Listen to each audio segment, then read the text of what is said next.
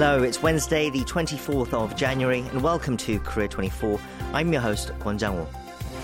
North Korea fired multiple cruise missiles towards the Yellow Sea in the morning, the latest provocation amid escalating rhetoric between the Koreas in recent weeks. We'll have more details in news briefing shortly. Rival parties unveiled their plans to address the nation's record-low birth rate last week. In a special two-part in-depth, we take a closer look at the urgent issue and what needs to be done. And coming up for Korea Book Club, we have a new short story collection from the International Booker shortlisted author Bora Chung. We have all that and more on today's Korea 24.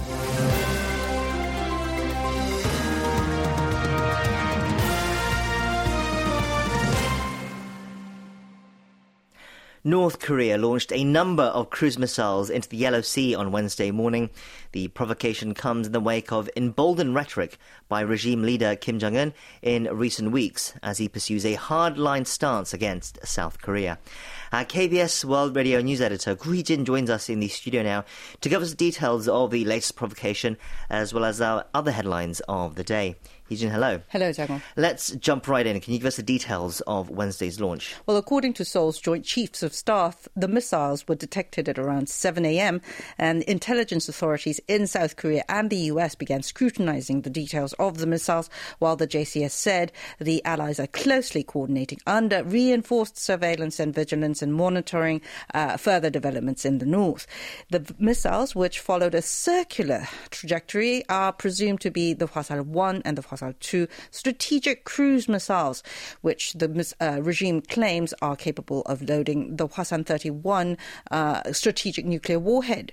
The test using either variant is presumed to be an attempt by Pyongyang to demonstrate its ability to target the entirety of the Korean peninsula as well as the US forces Japan with a nuclear attack. Wednesday's provocation marks the first detection of a North Korean cruise missile launch since last September, but comes only 10 days after Pyongyang launched what it claimed was a hypersonic intermediate-range ballistic missile. Sticking with news related to North Korea, the speculated arms transfer between North Korea and Russia appears to have been confirmed with the discovery of a handwritten Korean character on a ballistic missile fired by Russia into Ukraine. Can you tell us more? Well, according to the UK-based Conflict Armament Research, or CAR, on Wednesday, its investigators found a label with a handwritten consonant in the Korean alphabet, Hangul, on a fragment of ballistic missile debris. The discovery was made during the organization's analysis of missile remnants from the strike on Ukraine's second-largest city of Kharkiv on January 2nd, adding there was no further detection of Korean on other components. CAR added that the wreckage examined included distinctive jet vane actuators, the bolt pattern around the igniter, and the repeated marking of the number 112, concluding that the missile is likely a KN-23 that was manufactured in North Korea. The analyst posited that the numerical marking refers to either the February 11 plant, where such missiles are reportedly assembled, or the 2023 equivalent on North Korea's Juche calendar. Meanwhile, the Kremlin said on Tuesday that a visit to North Korea by Russian President Vladimir Putin is unlikely to take place before the March presidential election. What can you tell us? Well, Kremlin spokesperson Dmitry Peskov made the remark to the Shot Telegram channel when asked if such a trip could happen before the election set for March 15th to 17th, saying that there are more long-term plans. Peskov added that the Kremlin assumes that when the schedule is agreed upon, the president will take advantage of North Korean leader Kim Jong-un's invitation to visit, which was extended to Putin at the two leaders' summit in Russia last September. Last Friday, Peskov said the dates for such a visit were still being discussed through diplomatic channels and would be announced later. The Korean Central Broadcasting Station, the North's domestic radio service, said on Sunday that Putin expressed his willingness to visit North Korea at an early date during his meeting with Foreign Minister Choi Son-hui at the Kremlin. Speaking of elections, let's turn to the US now, where it looks like the upcoming presidential election in November has gotten one step closer to becoming a rematch between current President Joe Biden and his predecessor Donald Trump. That's after the latest Republican Party primary in New Hampshire. So what's the latest? Well, Trump secured another victory on Tuesday over Nikki Haley, his former US ambassador to the United Nations, in the second 2024 Republican presidential primary, as you said, in New Hampshire, to follow up on an overwhelming win in Iowa last week. Earlier, CNN reported that Trump had won 54.2% in Tuesday's primary, with 82% counted to Haley's 43.7%, forecasting a victory for the one-term president. Congratulating Trump during a ballot counting, Haley said she will not drop out of the race, which has become a two-way match after Florida Governor Ron DeSantis dropped out after Iowa. Trump, who served as president between 2017 and 21, has been leading in the polls with over 50% support despite facing 4 criminal indictments. On the other side of the aisle, Biden won the Democratic symbolic New Hampshire vote despite abstaining from entering after the state party pushed ahead with the primary in defiance of the National Party's decision to designate the South Carolina contest the first. Turning back home now, a Seoul court has upheld a fine imposed on Google worth 224.9 billion won, or over 167 million US dollars, by the Fair Trade Commission. So what is the fine for, and can you give us more details on the ruling? Well, the Seoul High Court on Wednesday dismissed an appeal by the U.S. tech giant over the fine handed down for prohibiting smartphone manufacturers like Samsung Electronics from developing or installing operating systems using Google Android algorithm. In the ruling, the court acknowledged the fact that the company monopolized the Android OS market, adding that such actions are tantamount to an abuse of market dominance and interferes with business activities through unfair practices. The FTC last September sent Google a correction order, noting that despite Android's open source nature, the tech company banned manufacturers from developing project forks to create a new code using Android as a source. The state watchdog imposed the order and fined 3 companies, including Google LLC, Google Asia Pacific, and Google Korea. Continue on now to the weather. The bitter cold wave that began on Monday is expected to carry into Thursday before abating. Can you give us the latest? Well, morning lows on Thursday will fall to minus 10 degrees Celsius in Seoul, with similar or slightly warmer temperatures compared to Wednesday's forecast for the rest of the nation to range between minus 16 and minus 1.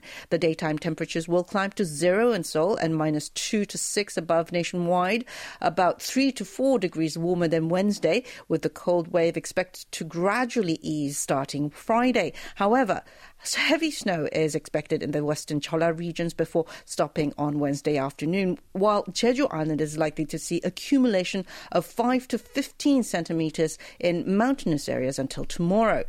Temperatures in the mountainous areas of Gangwon will fall to around minus 20 degrees Celsius. And finally, the number of newborns last November plunged below 18,000 to set a new record low for the month. Can you break down the figures for us? Well, according to Statistics Korea on Wednesday, 17,531 babies were born in November 2023, down 7.6% from a year earlier, to log the lowest tally for the calendar month since the state agency began compiling related data in 1981. The cumulative tally for 2023, likewise, fell to an all-time low of 213,572, down 8.1% from the previous year. Meanwhile, the number of deaths last November rose 0.3% on year to an all-time high for the month of 30,255, with the state agency citing the aging society and the continued effects of COVID-19. With deaths outnumbering births in November, the population naturally declined by 12,724, continuing a 49-month streak of decline since November 2019. Yes, and we're delving deeper into the low birth rate issue next. But first, we wrap up our news briefing here. Heejin, thank you for the updates. Thank you.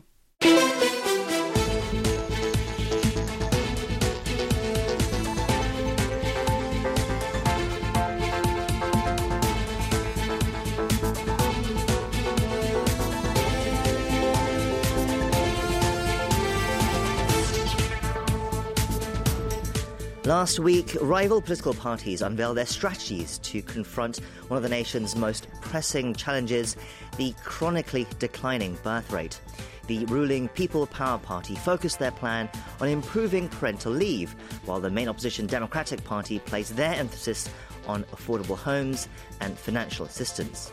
The packages come as South Korea's total fertility rate fell to a record low 0.7 in the third quarter of 2023, a rate far, far short of the replacement level of 2.1, which would keep the country's population stable at 51 million. Today, we're embarking on a special two-part series delving deep into this pressing issue of the low birth rate. In the first instalment, we'll dissect the contributing factors that have brought us to this critical juncture.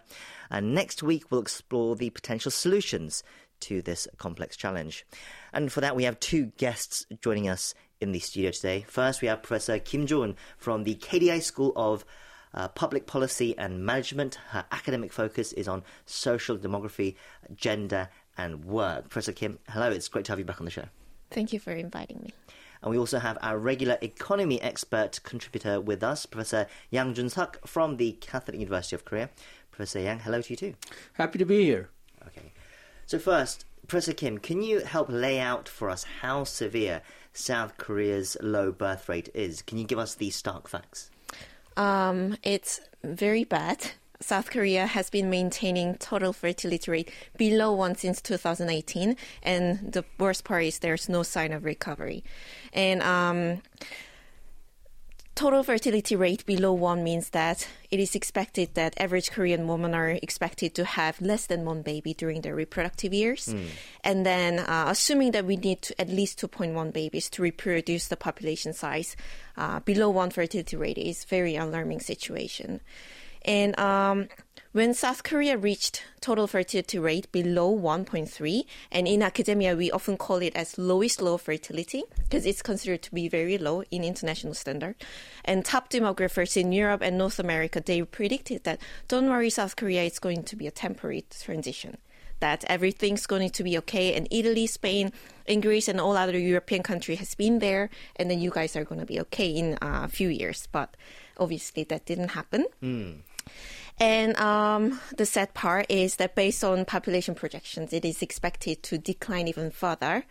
And according to the recent reports by Statistics Korea, it's estimated that by 2024, the current birth rate is 0.7 something, right? And it's going to go even further below 0.68. And maybe a bit of recovery in 2026, but still it's going to be far below 1.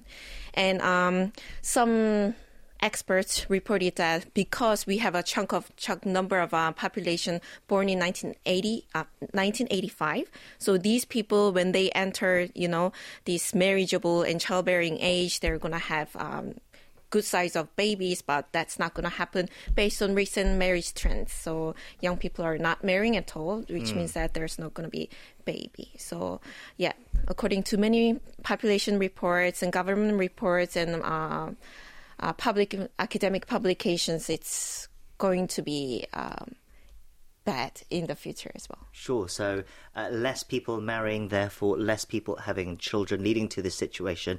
Professor Yang, how severe is this situation? What kind of consequences are we facing? Okay, well, the most serious part will come from, I think, growth and welfare. When we think about growth, the contribution of growth usually comes down to growth in labor force plus growth in capital stock and growth in productivity. And what we're worried about is that with the low population growth, the growth in labor force may become negative.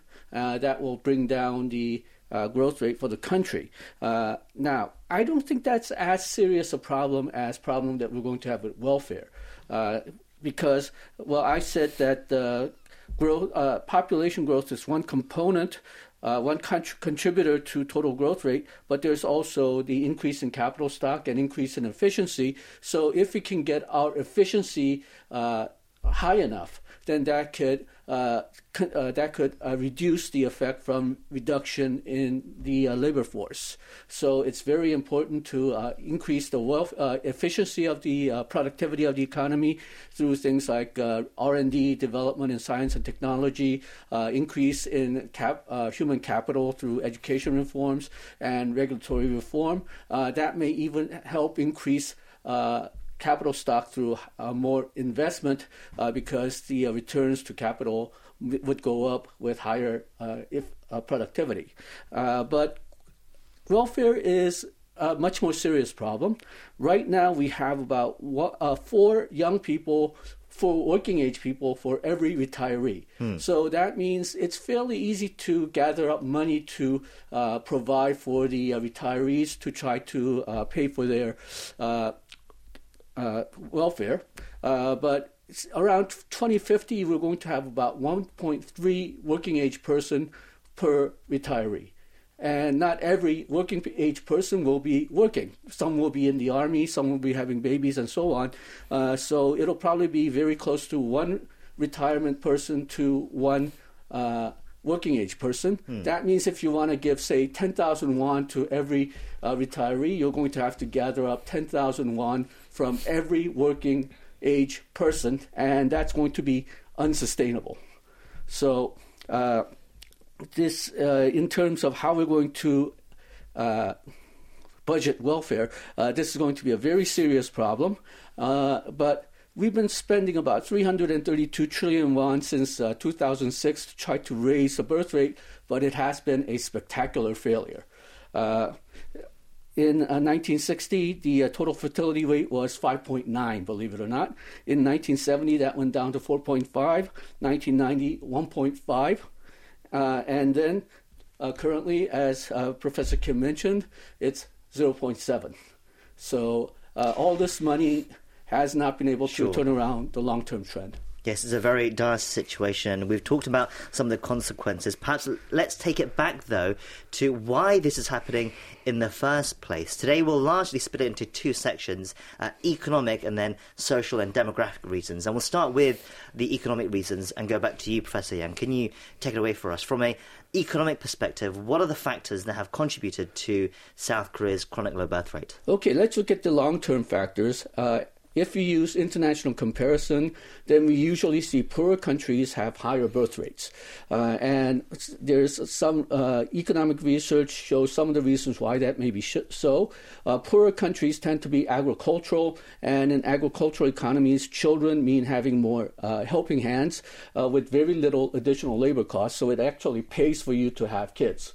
And then secondly, children act as a welfare policies. These countries do not usually have government set up welfare policies. So the more kids you have, especially more boys you have so that they have property rights when they grow up, that means more comfortable you'll be after you retire.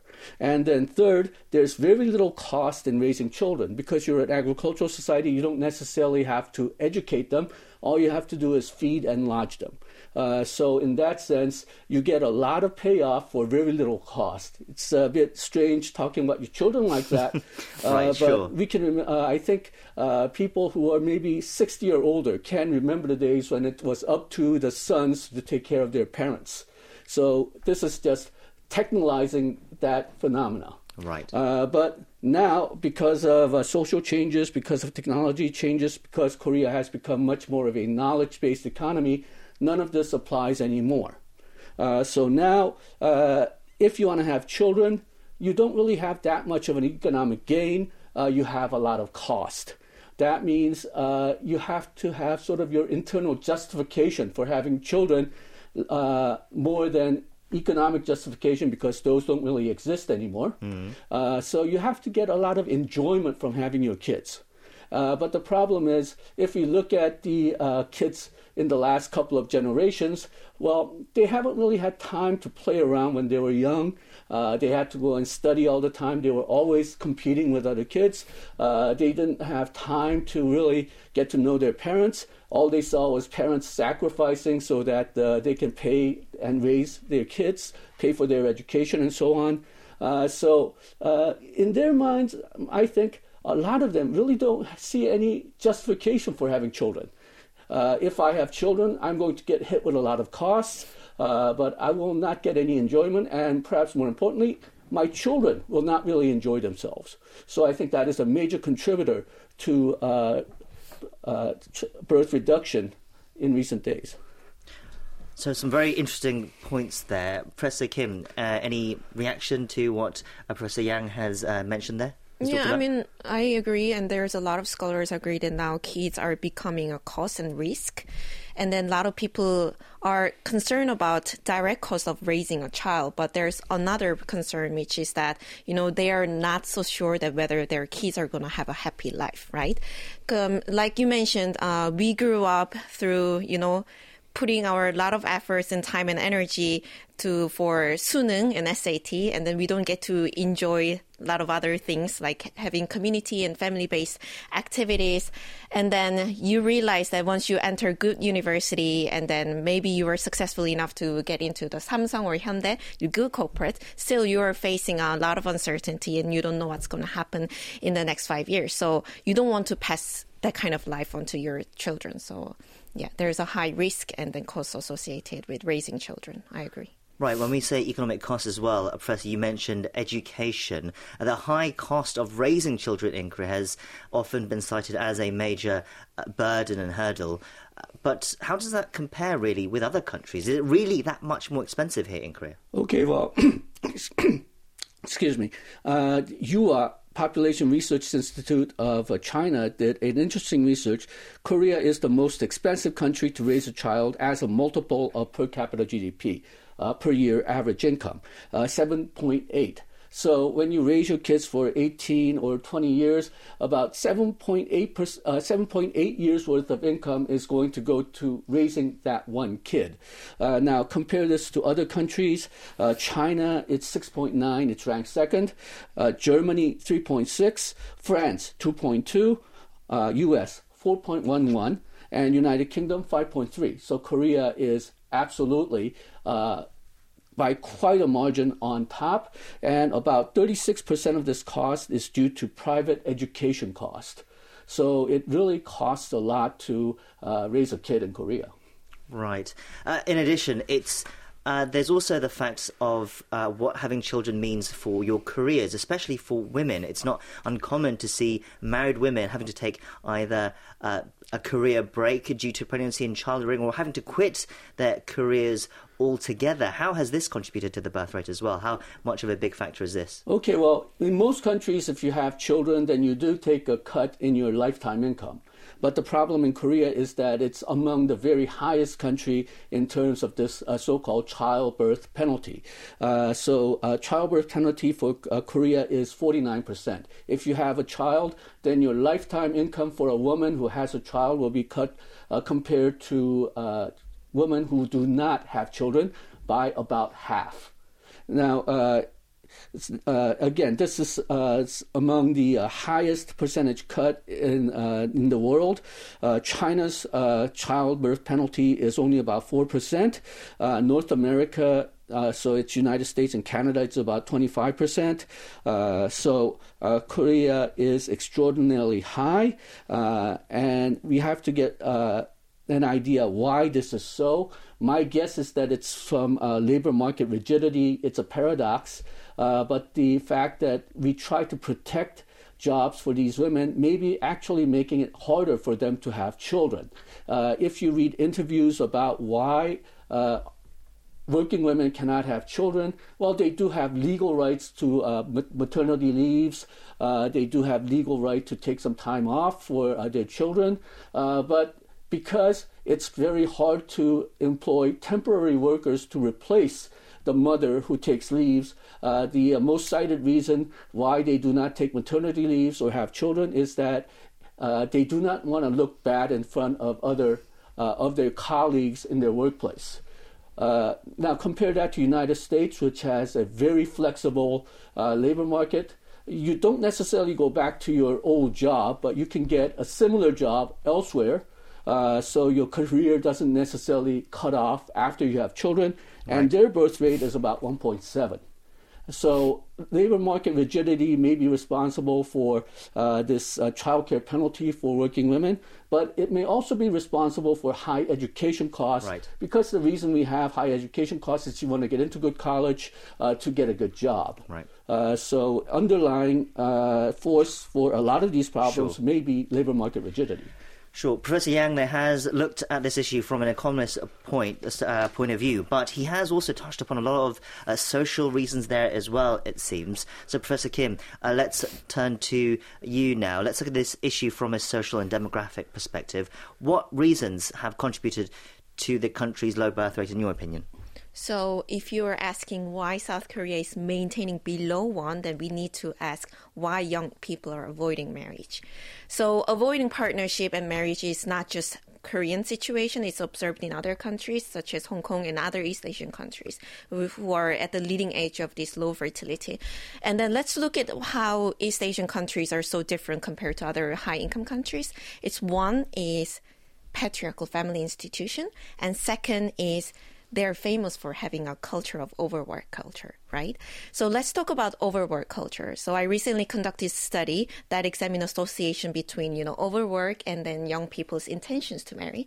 And I found that overwork is normally defined by those people who are working more than 50 hours per week. And then those people who are considered to be overworking compared to those who are doing regular work, who doesn't have additional shift, no unexpected overwork burdens, who does 40 hours per week, these person, the overworked individuals, are less likely to have intentions to marry in the future. So in the future means that they don't want to marry right now, they don't want to marry indefinitely.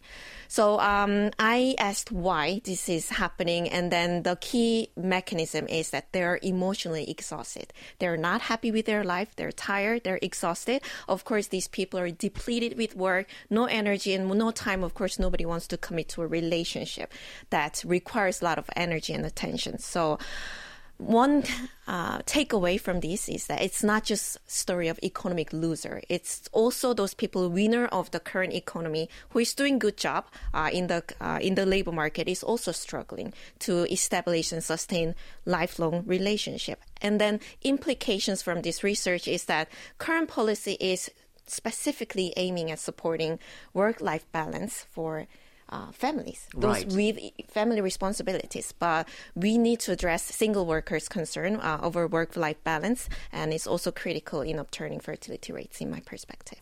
Right, so the government policies, while it may look at the economic reasons why this is happening, is perhaps not answering some of the other sides of why people aren't marrying. For example, you said if people aren't happy, they don't want to marry, and therefore you need to address that as well. Is this a situation seen across all demographics in Korea? If not, which demographic is showing the lowest birth rate and why? When it comes to marriage rates, there has been an increasing gap between college graduates and then high school graduates. So meaning that specifically for men with college graduates, everyone is declining in terms of marriage rates, but men without college degrees, they're experiencing steeper decline in marriage rates. But the important part is that everyone is experiencing a rapid decline in marriage rates. So there's multiple descriptive statistics when it comes to income. So a lot of scholars look into the association between income quartile and then their decline in birth rates. And then, of course, they found that there's a steeper decline in birth rates among the lowest income quartile, considered to be working class. And then, but the problem is that, so if we just look at this statistic, then the policymakers will say that, then we need to provide more money to this working class. But that's not really the case. If you look more detail into this issue, it's not the problem of absolute income that predict higher fertility. It's in the statistical model, once we control for employment security and asset, the effect of income disappear. So impact is no longer predicting the fertility rate. So asset matters, which means that financial stability matters. So, for example, let's say I'm making twice as much as you per month, but if you have parents who have rich parents, then you're more likely than me to have children in the future. So, another thing is that then why these middle class people who have good income and good asset, they're also avoiding marriage and childbearing. And as I mentioned, they're also afraid of facing downward mobility, especially for their children. They followed, this legitimate route to success through hard work and then deferred gratification. But many young adults are facing declining chances to live up to middle class expectations. And then the fear is translated into avoiding childbearing. So it's my message is it's not simply money problem. Behind money, there is a fear of downward mobility and then stability. Right, so today we've talked about the causes of the low birth rate in Korea. Next week we'll be talking about some of the possible solutions and what needs to be done. But for now, that is, we're going to leave it for today. We've been speaking to Professor Kim Jo-eun from the KDI School of Public Policy and Management and Professor Yang Jun-seok from the Catholic University of Korea. Thank you both for your time today. Thank you. Thank you.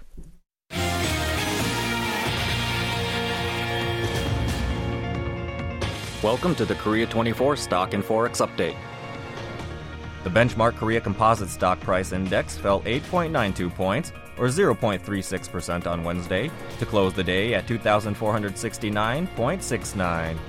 The tech-heavy Kosdaq also fell, shedding 3.90 points, or 0.46%, to close at 836.21.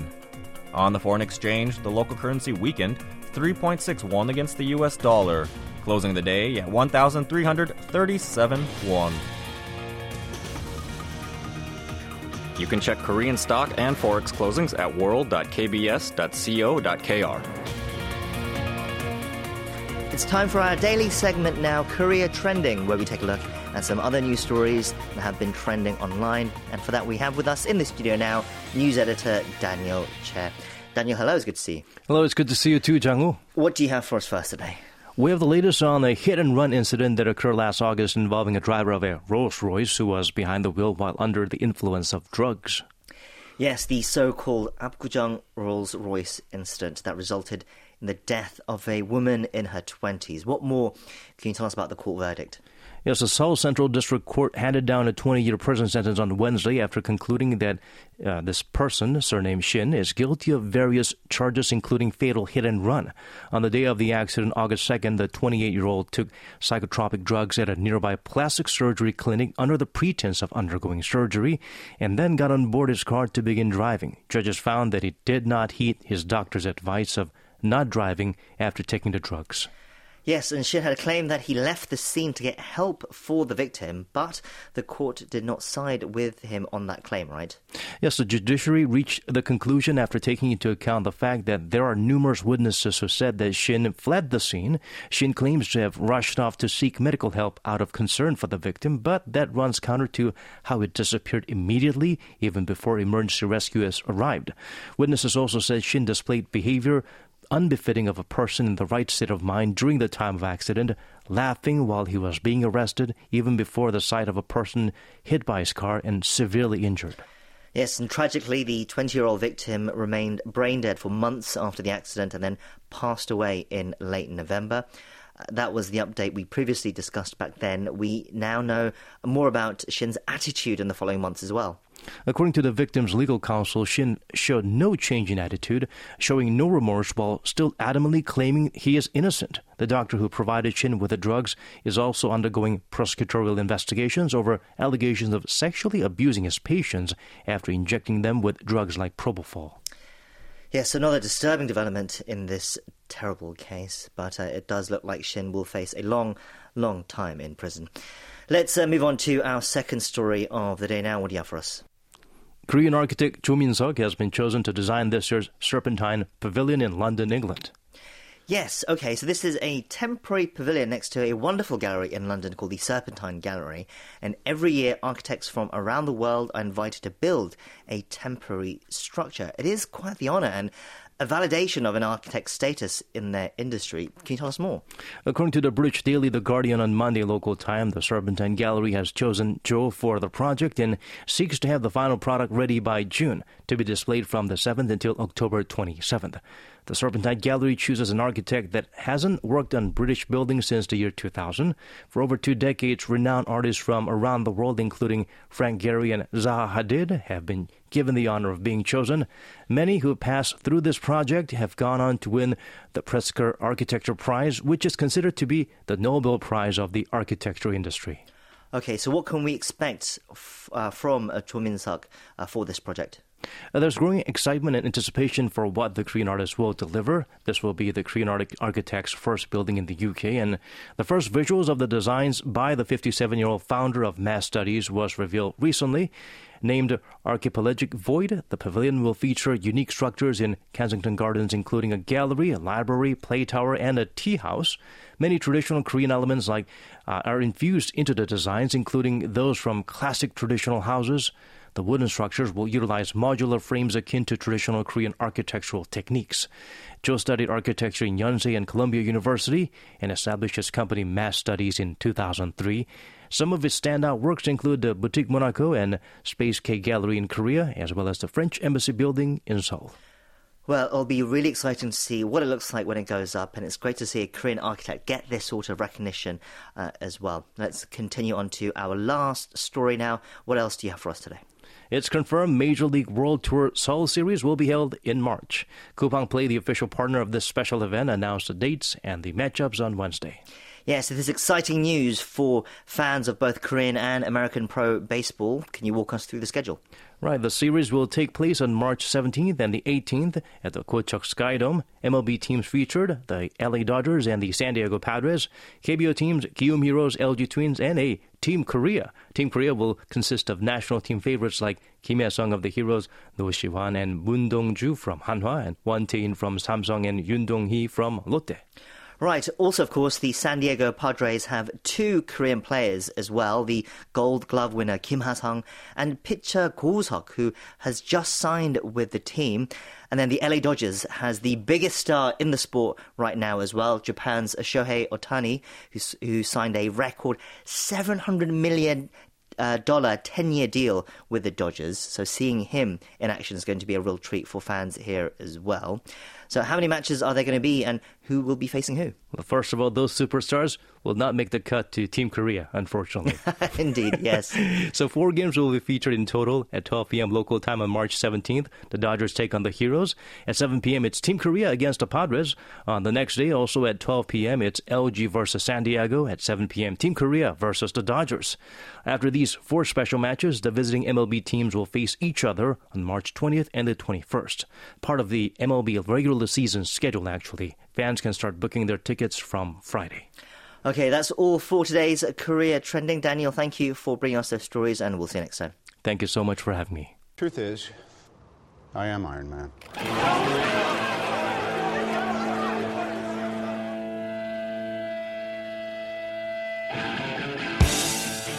Annyeong Korea, this is Bob Layton, co-creator of Iron Man.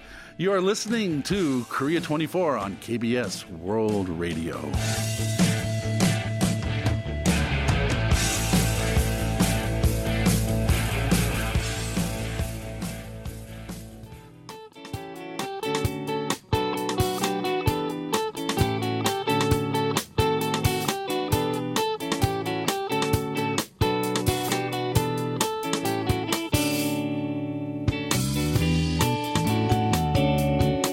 We continue on now to Korea Book Club, our weekly segment where we delve into the world of Korean literature and books through works in translation and beyond. With me now in the studio, it is the one and only literary critic Barry Welsh. Barry, hello, it's great to see you. Yes, hi, it's great to be here.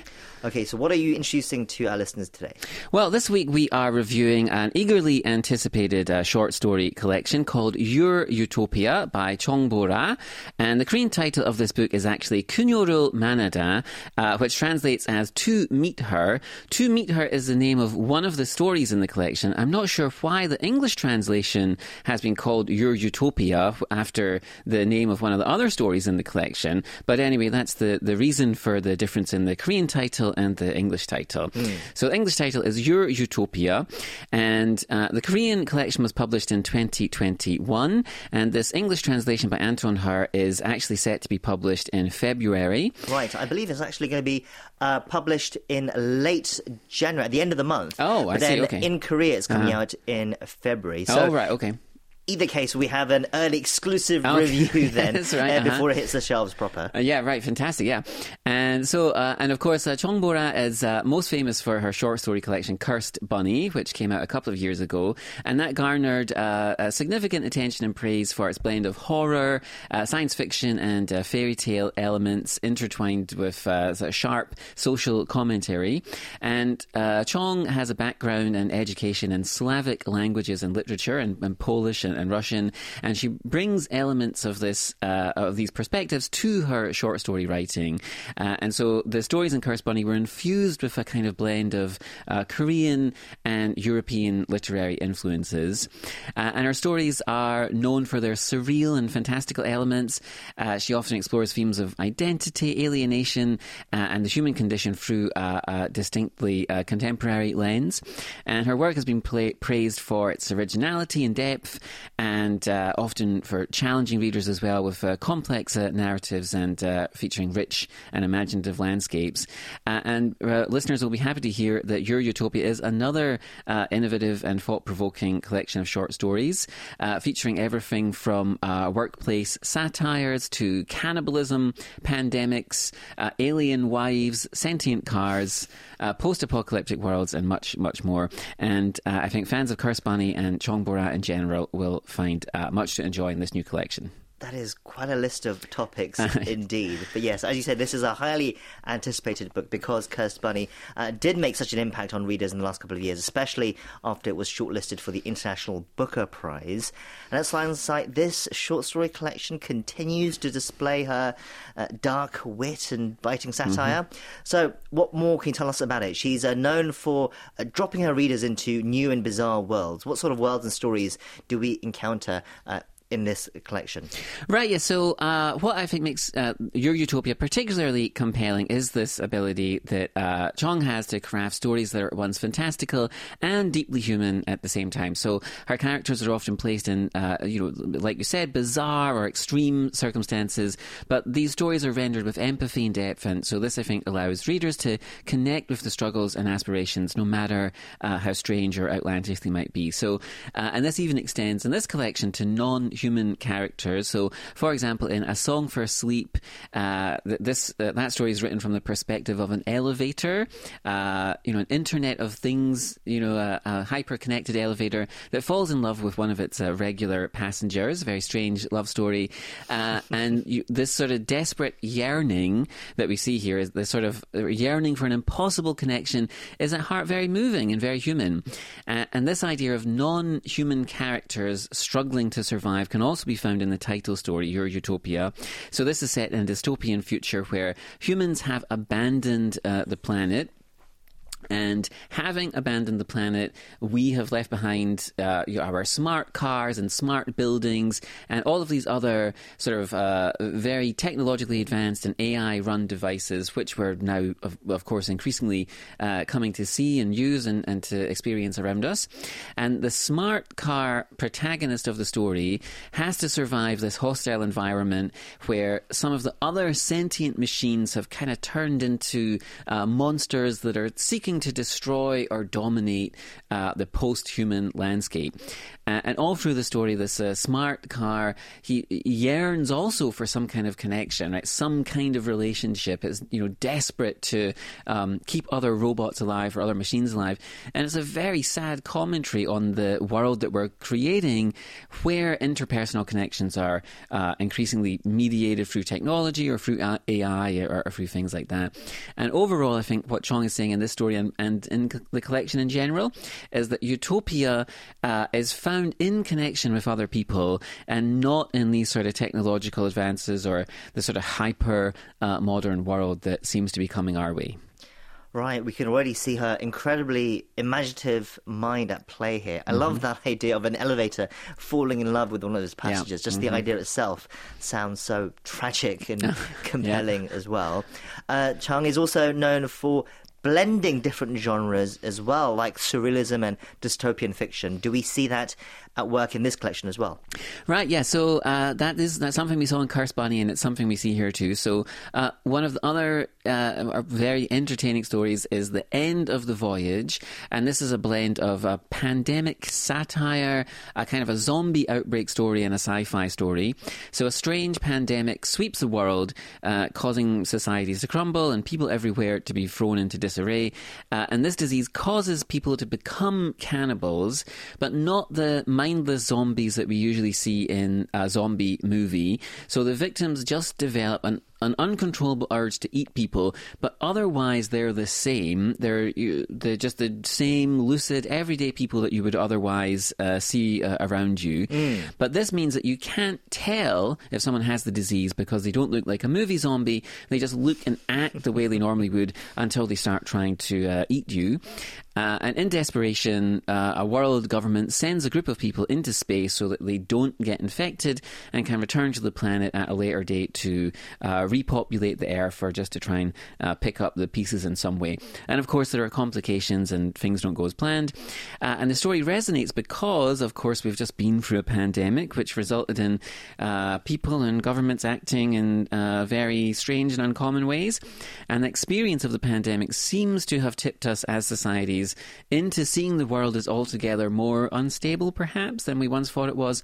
And so Chung's using this blend of genres in this story to sort of talk about that situation, and she sort of does so with a great deal of surrealism and humour.